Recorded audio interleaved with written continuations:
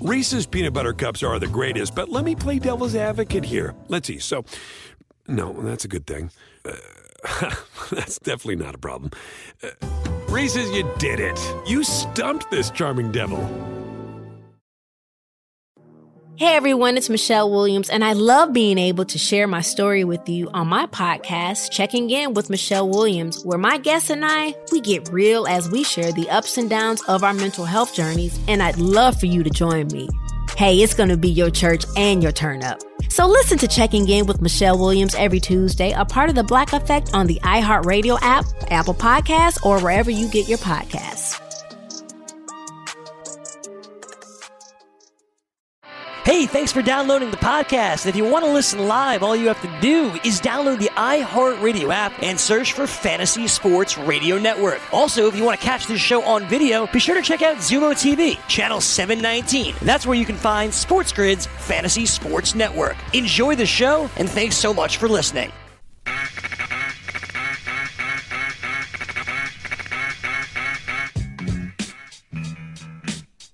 And welcome in. This is Fantasy Sports Today. Craig Mish along with Frank Stamfel as we have our fantasy show of quarantine once again on our show today, as hopefully all of you are staying safe, staying inside. And here we are back on the show today to give you a little bit of insight, a little bit of fantasy goodness, and of course, a little bit of fun as well. Frank, how is everything going for you? I know it's a tough time for everybody, just trying to stay sane at this point. The good news is, of course, a lot of streaming options to watch on television, some old school baseball to watch on television, and maybe some simulation in our future as well. So how are you? Things are going here, Craig, much like we spoke about recently the past couple of days. A lot of shows to watch. Finally catching up on Better Call Saul. Breaking Bad, probably my favorite show of all time. So get a little bit of that backstory with the spinoff here with Better Call Saul. I'm far behind. I just finished season 3. I believe they're up to like season 5 right now. So I've got some catching up to do. That's kept me busy recently. And look, before we started the show today, I told you I might actually have to look into this Japanese baseball league for real, because now I'm starting to see highlights of Tyler Austin hitting home runs, and just seeing home runs and baseball being played anywhere right now, regardless of fans being in the stands or not, gives me hope. And it makes me want to watch it. So I might have to jump into the Japanese baseball league as well here. Craig, how are things going with you, man? Everything is going well. I would love to start off the show with some hot breaking news or some great information at some point. But let's be honest, we're kind of a little bit of a holding pattern, I think. You're starting to see some comments from different general managers and presidents. And I think as the league kind of sorts itself out, we'll start to hear that. Some football news, which we'll get to a little bit later in the show, but predominantly we'll start off with baseball as well. And really what a lot of people are starting to gravitate to. I think in this generation, it does make a lot of sense to just head on over to your PS4 and purchase MLB The Show. I think a lot of people are doing that. Now, I am not one of those people. Now, it has nothing to do with me being anti-video games. Of course, during this time where we're all locked up in our houses, essentially, whatever you can do to pass the time is definitely worth it. But my son has an Xbox, so it's been a lot of RBI baseball, which honestly doesn't really hold a candle to MLB The Show. In fact, now playing a lot of games against him and him beating me a lot, by the way. A lot of home runs. Like, it is just like every at-bat is a home run. It's a completely different game than it was in 2019.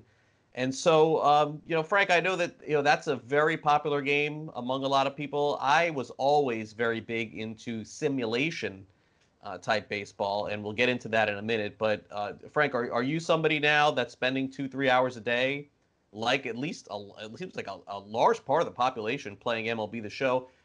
And the other thing that's happened here is I'm not even sure that it's being delivered right now to a lot of people because of some of the restrictions. But either way, is that what you're doing to pass some time in terms of baseball, or are you just not into that? Much like Little Mish, I have an Xbox. I don't have PlayStation as well. So, yeah, I can resort to RBI Baseball if I need to get my baseball fix in, but I haven't downloaded RBI Baseball to this point. It's funny you bring up that, all people are doing is hitting home runs in the game. And so much like real baseball nowadays, I guess, in that regard. A lot more, though. A lot more. In fact, right now, as we're recording the show, he's the Phillies and I'm the Texas Rangers, and we're locked up in a 6-6 battle here. And I think it's like in the 4th inning, but a lot of the games are like that, Frank. I think in the game that we've played so far, He's got a lot of home runs. Hoskins hit at least one home run. Todd Frazier hit one. Gallo hit one. Willie Calhoun hit one.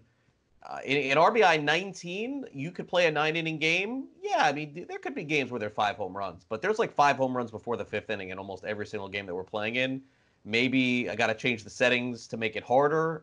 Right now it's on like the medium skill. That could be part of it. I'm not sure. But they created this pitching meter and a hitting meter. And essentially, it's like if you're not pitching around the batters, and my son is 7, okay?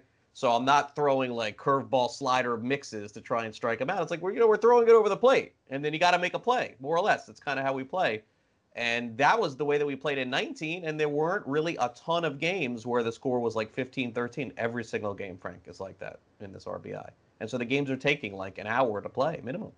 Craig, they're just raising the launch angle. That's what it comes down to. They got the new hitting coach that the Miami Marlins have. They're raising the launch angle in RBI baseball. But no, I don't have a PlayStation. I have a Nintendo Switch. I have an Xbox. I don't know that I have enough room to have another video game console in my house right now. So I basically have every console except for the one that allows me to play MLB The Show. Far and away the best video game, baseball video game right now across all the platforms. There's no doubt about it. I texted you earlier today. I play this game Tap Baseball on my phone, which actually has the rights for real players, and you can kind of build your team like that. I have had a lot of fun with that. I've actually probably invested like way too many hours recently than I should have in that game. But I don't have a PlayStation. I probably can't even go out and buy one or get one delivered right now, as you mentioned. I think it's hard. Yeah. So it's not going to happen with MLB The Show this year. I know next year it is, I believe, coming out on the Xbox and the Switch as well. So I'll have to wait till next year, Craig. But for now, I can resort to RBI baseball, some mobile platform games. Outside of that, I might have to pick up some simulation baseball, like you're going to potentially show us here. Yeah, we're going to go through a little bit of that. And look, my favorite one of all time was a game called Micro League Baseball. Now, Frank, this is not going before your time. This is like going double before this is like probably before your parents' time here. It's pretty sad. So Micro League Baseball was a game that you could play on the old Apple systems. And what I did is I had what was called a Commodore 64. That was basically the unit of choice at the time. It was like the hot system to have. Apple II, I believe, was another one of them. And the way that this worked, Frank, is that you got what was called a floppy disk. Are you familiar with a floppy disk, or is that also like foreign to you? A what? A floppy disk, Craig? A floppy disk, right. So disks now that they make, you probably see them are smaller. At the time, they were big. They were like bigger than a 5x7. And essentially, you would put this disk inside to a drive, which is very similar to like as big as a DVD player now. And you would load up the game.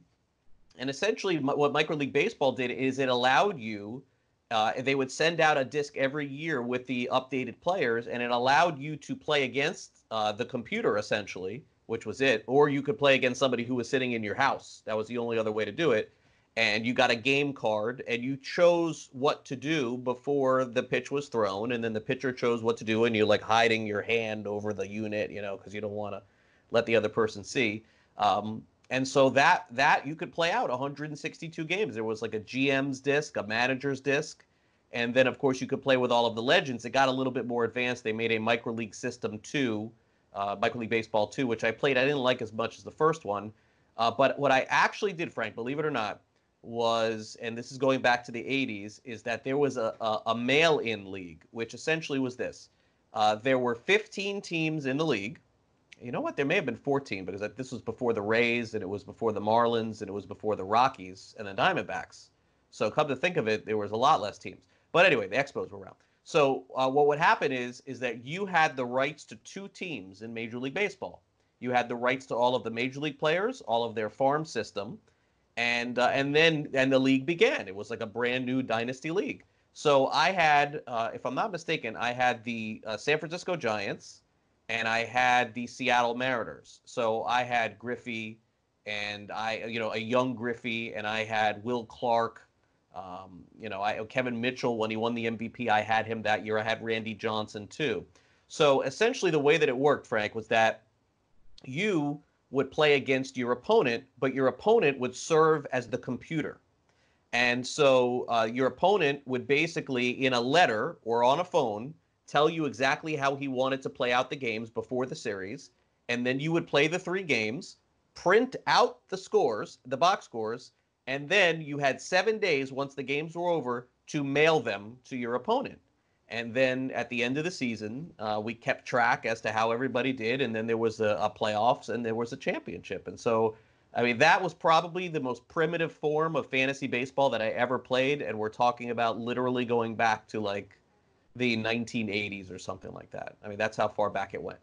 That's dedication, Craig. I mean, you're talking about a lot of moving parts there, hiding your hand, printing things out, sending it to your opponents as well. So there's a lot of dedication involved there. And we see it now. I mean, look, you're talking about running 2 teams, basically, right? From like a dynasty perspective, it's hard enough to run one dynasty fantasy baseball team right now. So I give you all the credit in the world, man. That's a lot of dedication. That there. was You're a running long 2 time different ago, franchises. Yeah. There's a lot going on there. I remember my dad back in the day when I was a kid. I never really got into it with him, and honestly, I probably should have in hindsight. But it wasn't technically Stratomatic, but he would basically have his own dice game where he would kind of he would just kind of keep track of his own results, and he has binders and binders full of just loose leaf paper where he would just keep track of games and seasons, and he would just play things out for forever. I remember that's a vivid part of my childhood. I didn't really get involved because I was too busy, actually playing the video game versions of whatever was going on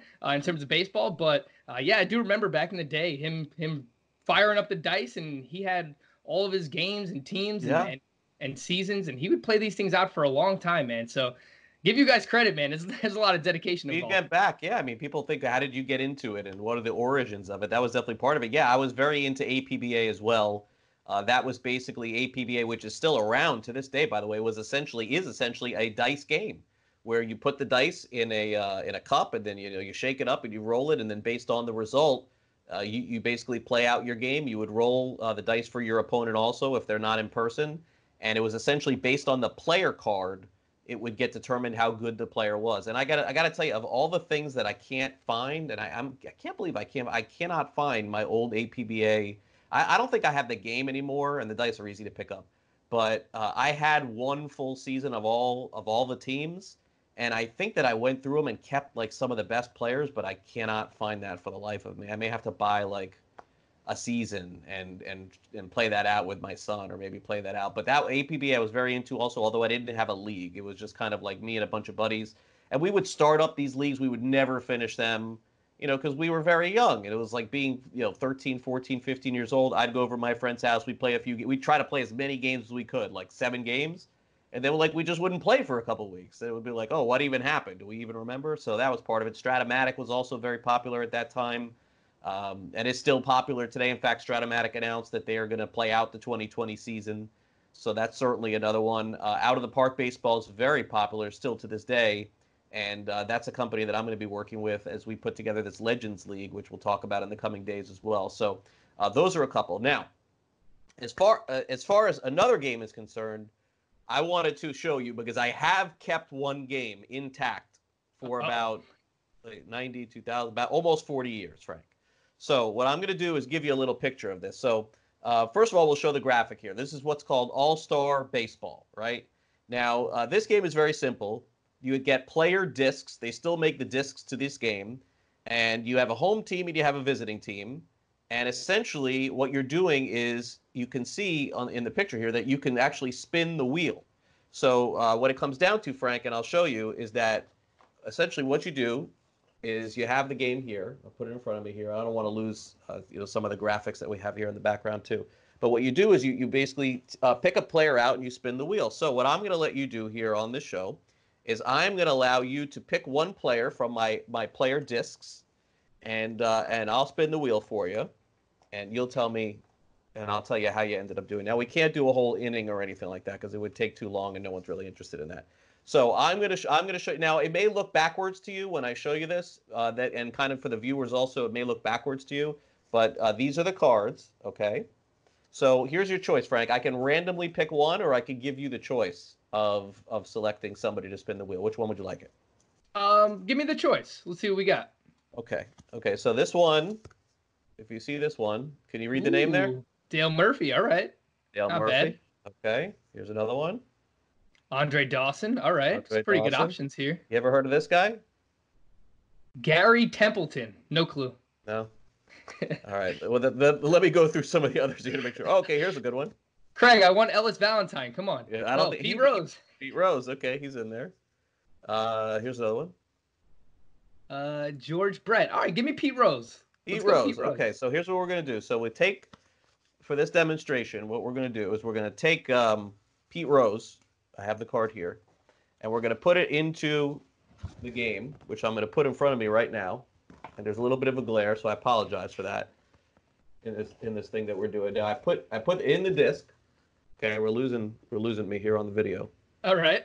Can you see it? Can you see it all right? Is it decent or no? Yeah, I see it. Let me pull the back off here. Okay, that makes more sense. All right. Sorry, guys. Live TV here. I'm enjoying this. Yeah, this is great. Okay. So, can you see your disc there with Yes, Pete I see Rose? it. Pete Rose. Okay. So now what I'm going to do, now we're losing some graphics here for the background. So now what I'm going to do is I'm going to spin the wheel for you on Pete Rose. Okay, here we go. What do I got? Okay, you ready? You tell me when to go. Go. We need a little play-by-play, Craig. 13. You got a single. There you go. Let's You go. got a single. So there you Batting go. 1,000. Batting 1,000, Craig. So again, based on the number that you get, you would advance, and you advance the runner, you get out, double play. There's a stealing module too. Trying to think if there's any other players here that you may know. Here's this guy. Ooh, Ken Griffey. I'm Senior. down. Ken Senior. Griffey Senior. Oh my God. I actually own Ken Griffey Jr.'s Mariners jersey. Senior. Oh man. Here we go. Last one. Dusty Baker. Wow, out in left field. Manager of the Astros. There you go. Yeah. Now he's got to So hold that's together. all-star baseball right there, Frank, for Yeah. you. This goes back to the 80s. This is the original game that I've had all of these years. Still have it.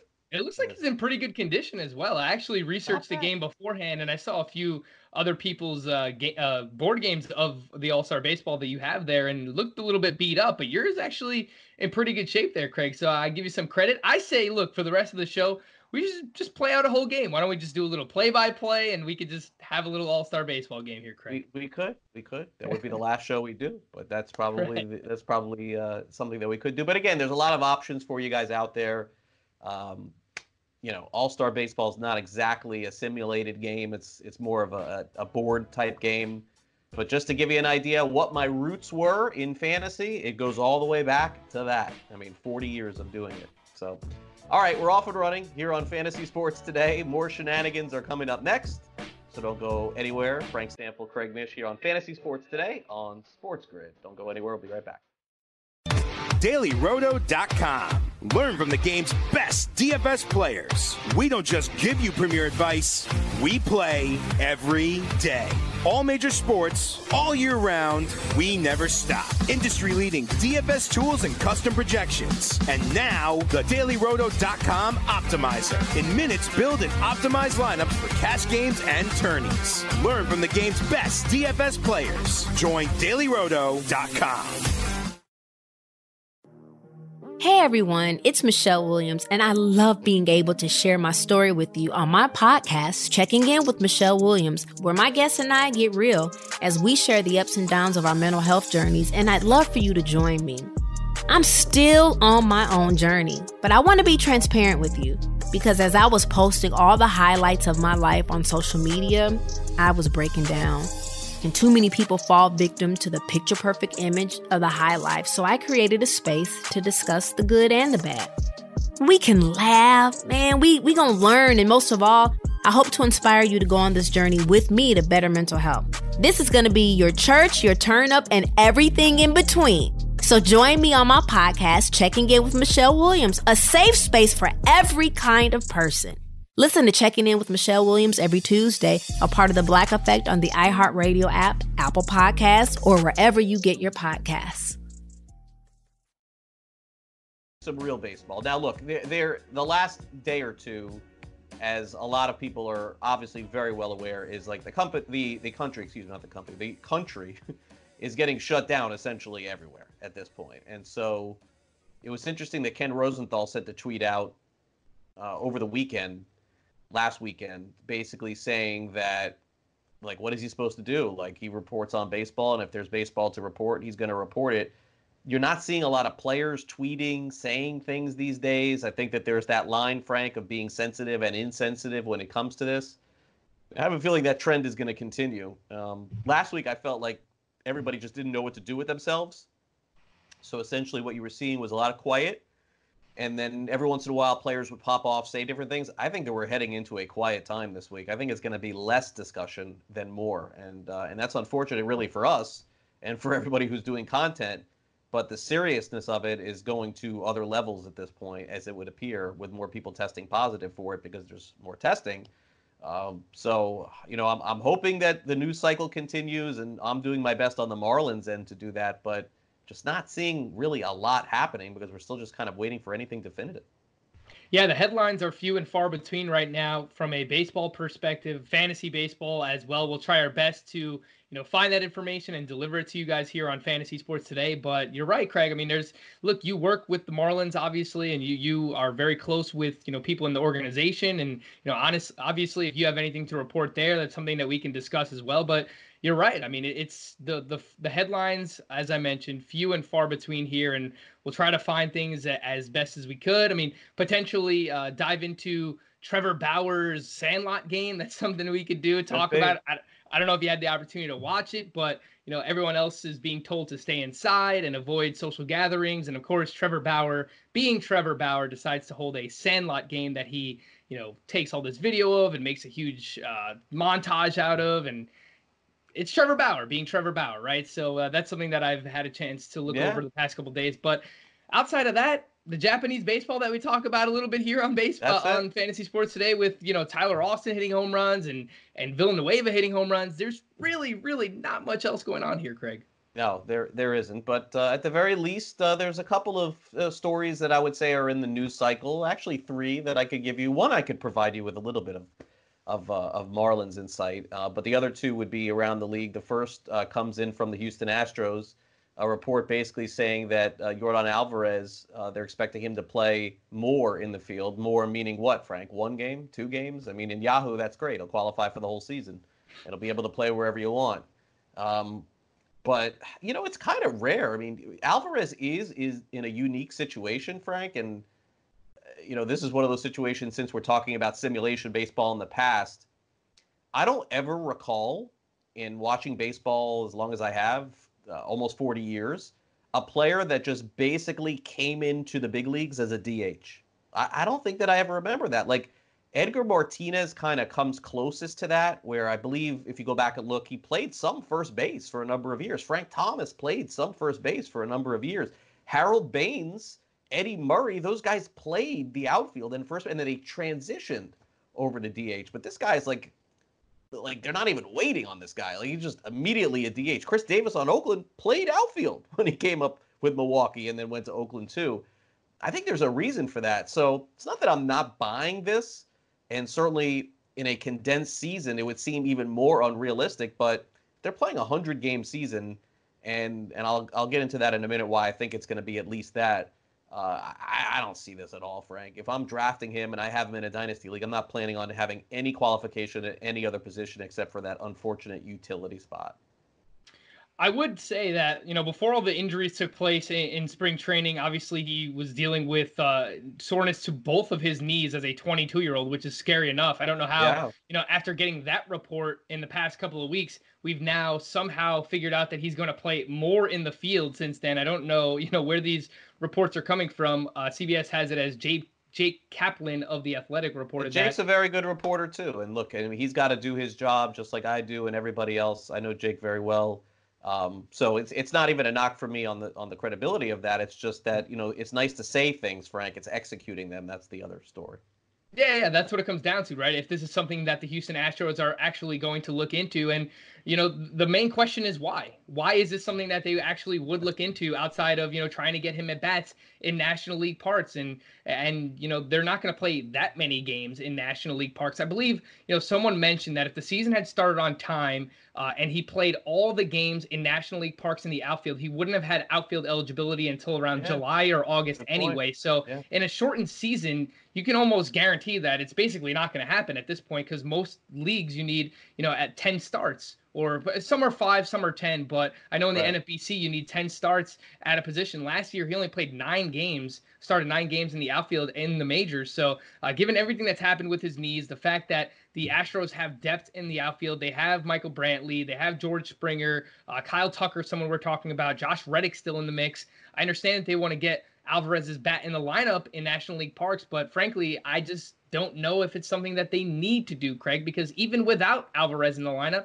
this is a really stacked lineup, and he has some history at first base in the minor leagues, but they still have Yuli Gurriel there. So, look, it's nice to report, and we have something to talk about here on the show, and a lot of people are excited about Alvarez. He had 50 home runs between the minors and the majors last year, and if he's healthy, I think that, he could be an awesome player. There's no doubt about it. Playing in the field, I don't think he's going to get outfield eligibility this year. That's basically, long story short, I don't think he's going to gain outfield eligibility. Yeah, I don't see it either. And going back to something that I said, maybe people are watching and thinking, well, what are you talking about? The amount of games being played. Look, just like everybody else out there, there's nothing definitive because of what's going on. But the one thing that seems to be a deal breaker, and again, this is not a strike, by the way, if the players choose not to play. Okay, so don't take that as a strike. But if the Major League Baseball players are going to play this season, there's going to have to be an agreement between the players and the owners that this is a full year of service time. I don't know how they're going to accomplish that. I've had some people suggest to me, well, they could just play a 50-game season and then play a tournament and that's it. That is not going to work for the owners. The owners basically, at least what has been reported, and again, these are some of the conversations that I have also, is that at least the gauntlet that they threw down, Frank, was 130 service days. So that could amount to, let's say, 110, 115 games played, no all-star game. They're not going to be able to do that. So, I mean, Frank, that's the reality of this situation. In order for the players to play, they're going to want a full year of service time, and the owners are not going to give away a year of service time for 50 games. So the report that I had from, I believe it was last week, where they want to play 162, does that seem realistic? Probably not. But I got to tell you, I think they're playing the regular season, if this ends up happening at all, and they start, let's say, in June, deep into October. I think that they're going to attempt to get in as many games as they can. They probably will have to slash 30, 40, maybe even 50 games. And maybe that number that I gave you, that 130, you sit down in a room with someone and it's a negotiation. And instead of 130, okay, we'll take 100 or we'll take 110. But the notion that this thing is going to start up in August and they're going to play 40 games and then there's just going to be a playoff and then all these guys are going to get to be free agents at the end of the year and all of the guys that get arbitration eligible, the owners are not going to let that happen. It's going to be a bad look. And I'm not saying the players are going to sit out by any means. I think they'll get it. All the players are going to want to play too. But Frank, I don't see a scenario where it's a very short season and they don't have the ability to become free agents after the season. I think they would basically say, oh, you know what? Well, why play? We'll just play the following year, right? I mean, it's kind of the hard times talking about this right now with everything that's going on in the country and the world. But that's the reality of where baseball is. Yeah, and it's not a matter of playing sides either, because you can almost see both sides of it, right? Because the owners obviously, they want to get a full year of service time out of the players that are under contract. But, at the same time, given the circumstances, you just kind of have to play it by ear, right? Like if this is the hand that they're dealt, if we only have the ability to play 80, 100 games, whatever it might be, that's kind of what it is what it is, right? So whether it's playing deep into October in the regular season, what are we going to be playing baseball games in November, December, I think we will. Playoff games too? I mean, November, yeah.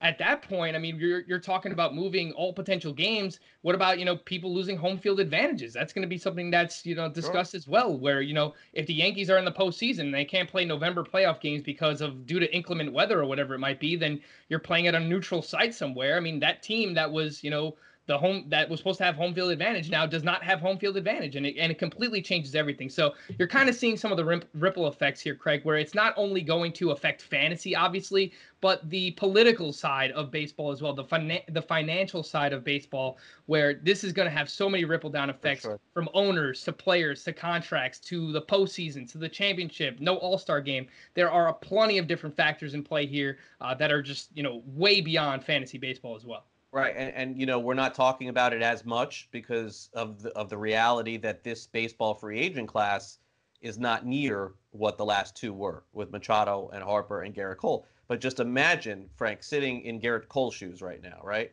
Like, or a good name actually is Mookie Betts, right?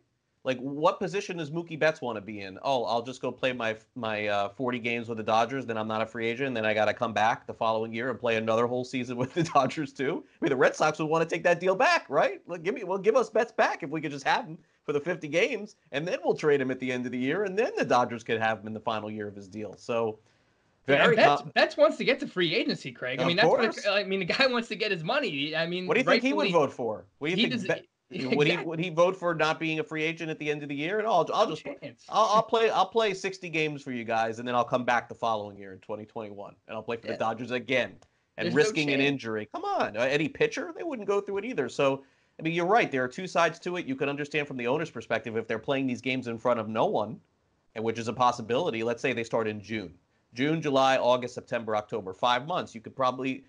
Like if they started the World Series at the end of October, early November at a neutral site, let's say this all sort of happened. I mean, that's still 130, 140 games played if they played into October. 110, 120, you can get that in. But they ain't playing in front of people in June, I don't think. So that means no ticket revenue. That means no concessions revenue. And then how are the owners supposed to justify saying, yeah, you know what, we'll just make no money this year. Let these guys be free agents at the end of the year. It's a tough conversation to have for sure. One of those teams projected to potentially get to the postseason this year, and who knows, given everything that's going on, is the Tampa Bay Rays. There's a report from the Tampa Bay Times that going into what would have been the season, Nick Anderson would have been the closer. Okay, great. That's who I ended up getting in labor. Fantastic. But now that it's not, we don't know that he's going to be the closer. Look, I don't know what to make of this one way or the other. But in any kind of condensed season, Frank, as we talked about on the previous show, I think saves are not a commodity that I am really going to be interested in. Expanded rosters, more pitchers. I mean, I feel like knowing that made me feel a little bit good, thinking, yeah, great. Like I was right to get Anderson because he's probably going to get the majority of the saves. But does that matter now at this point? They're not going to use guys 3 days in a row ever in a shortened season. It's going to be 2 days, and now you sit for a while. They're not going to risk any injury. So. Great story. I don't know that it applies anymore.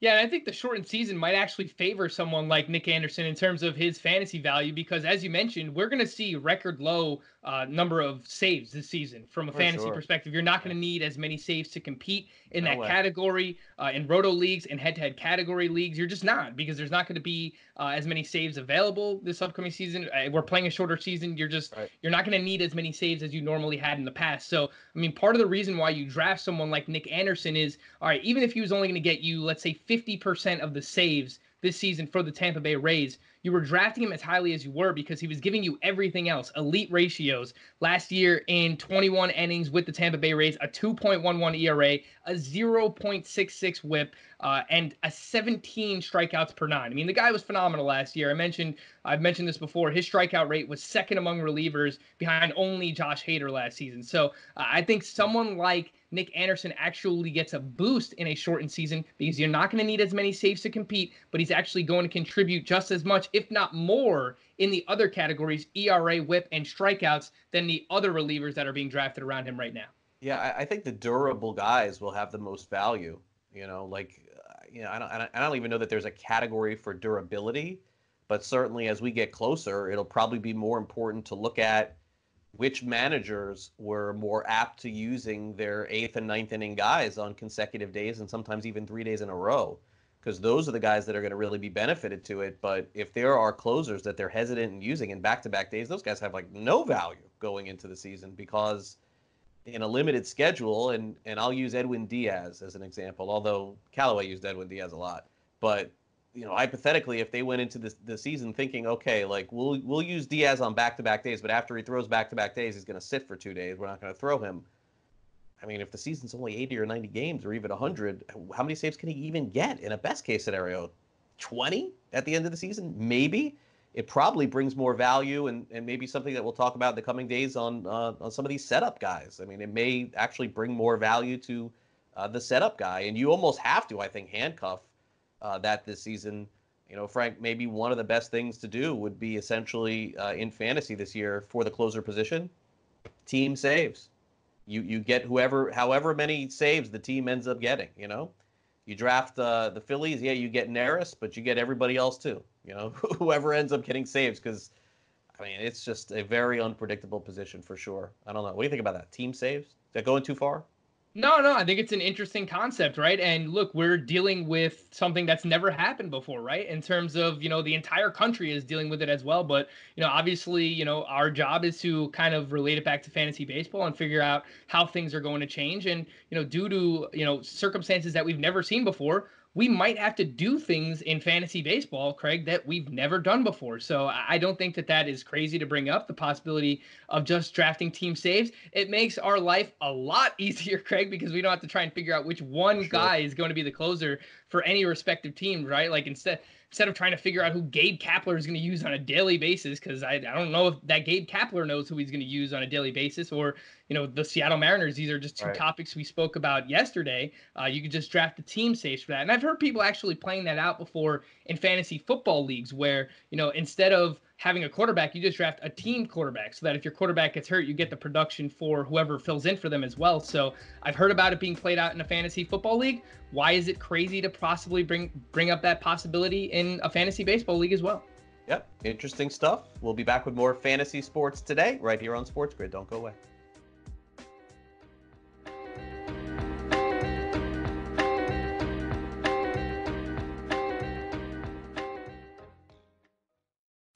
DailyRoto.com.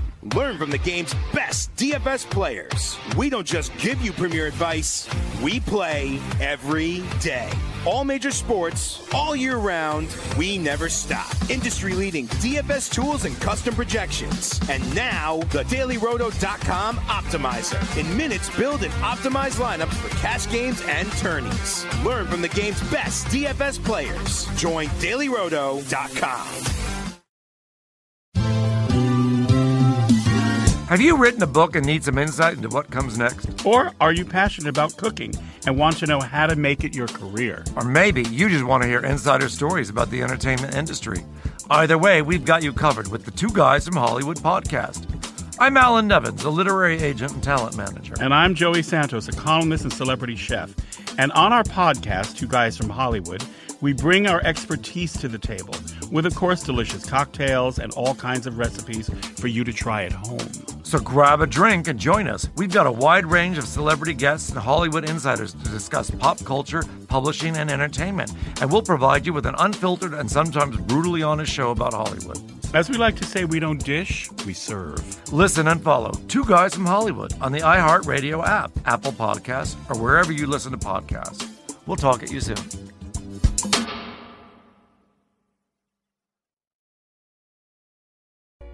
Welcome back, Fantasy Sports Today. Craig Mish, Frank Stamfel here with you on the show. We're talking some fantasy baseball. We've mixed in fantasy football over the last few days. Frank, was really interesting. I don't know if you had a chance to catch this over the last few nights, but this is going back to the music, the old school music. I tweeted it out. I don't tweet that much, so it's not really hard for you to pick out my tweets. But D Nice, who was a DJ right now, had this a live Instagram. Now, I don't have Instagram, so I had to quickly sign up to get it, to watch the Instagram live. But he had over 100,000 people, 100,000 watching his DJ set, and it included Dwayne Wade and athletes, Carmelo Anthony, celebrities, everybody was in there. Ellen, Oprah, and was a good distraction for an hour. We'll take any of those for an hour. So I mean, it doesn't mean, Frank, that I'm gonna go jump on the ones and twos, which is right next to me, by the way. Doesn't mean that. Doesn't mean that. But I will say that it was a good distraction for an hour last night before I went to sleep.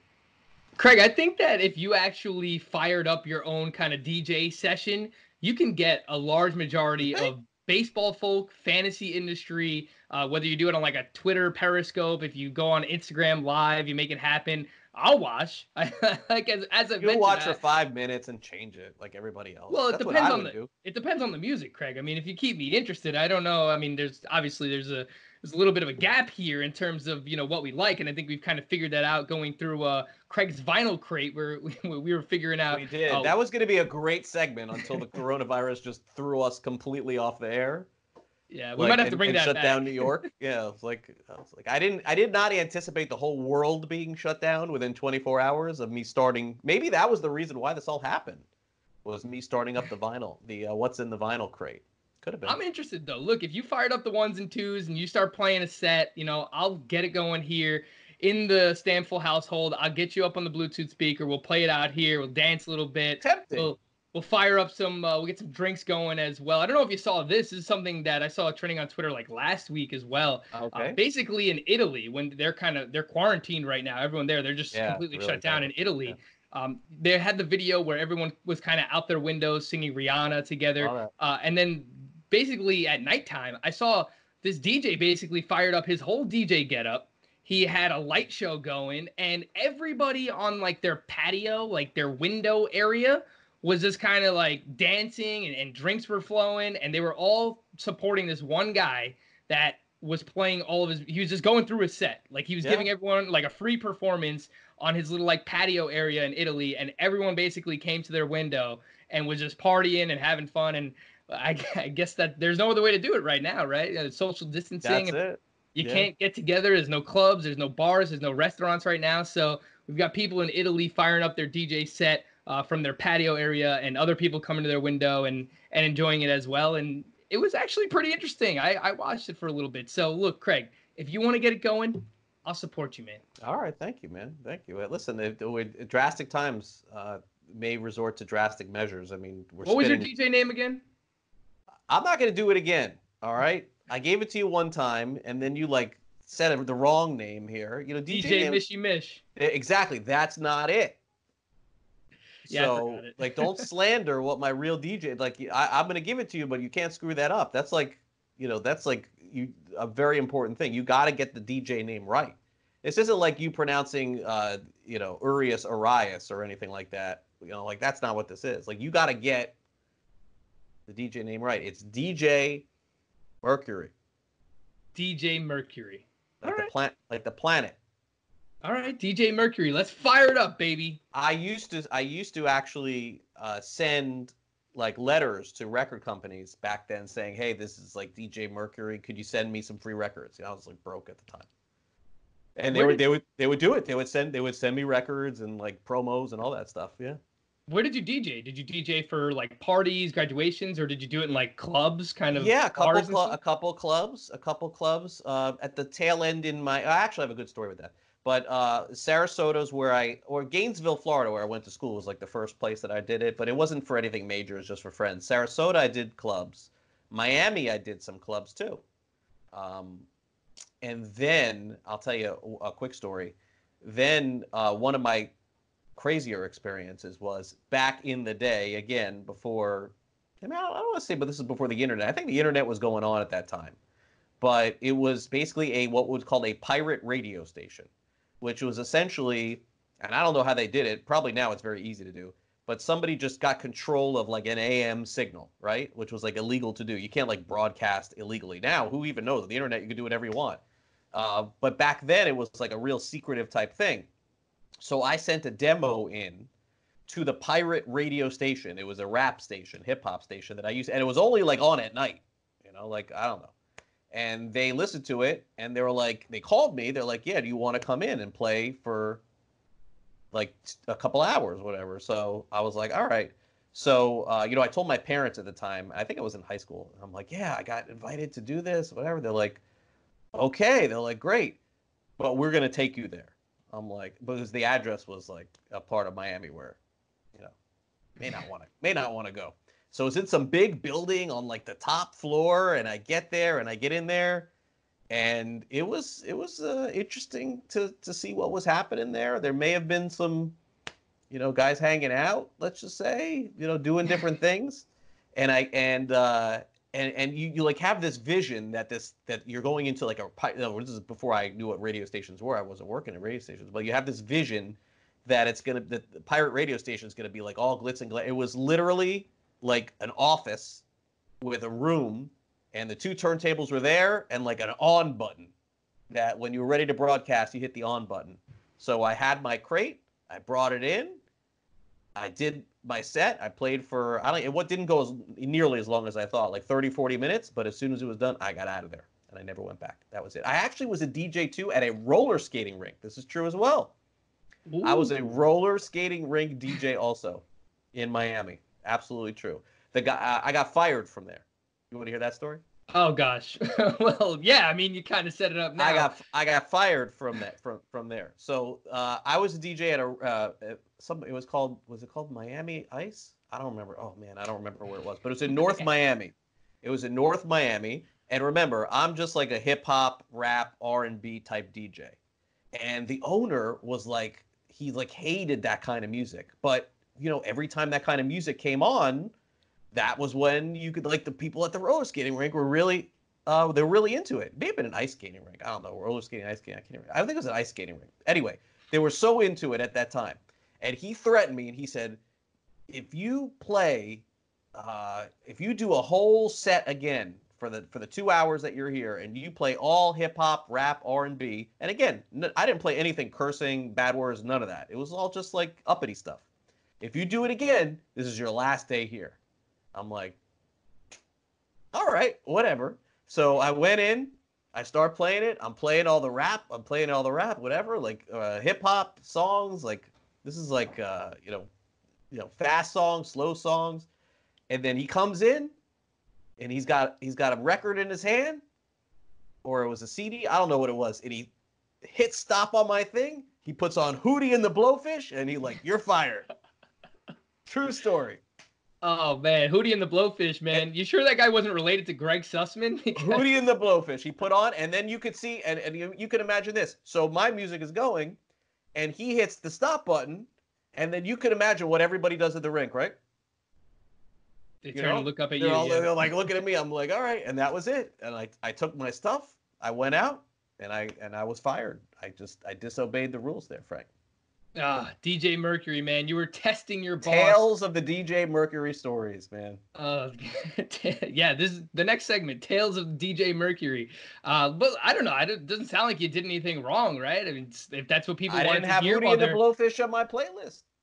And this is when, by the way, Hootie and the Blowfish was huge. So you know that, well, the era was like 90s, Like, only want to be you. That's what it was. Like, yeah, like, and then and you know what he did too? As soon as he put that on, like he was grooving, like he was like, oh, this is what everybody wants to hear. And I remember thinking to myself, all right, I'm done.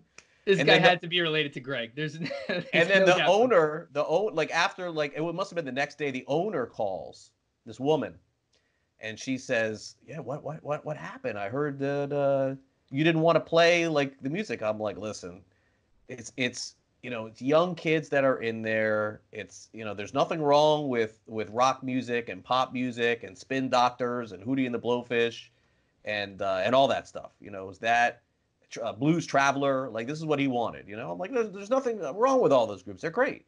But this is in North Miami. Like, the clientele that you guys that are coming to this thing, maybe have a special night for that. But they want to dance and they want to, and she's like, oh, you're right. You just should have just said that to him. And she's like, why don't you come back? We'll all sit down. We'll work it out. I'm like, I don't know. I don't really think it's for me. I never went back after that point. I did get my paycheck in the mail. They did pay me. They did pay me for my time. It's probably like $30.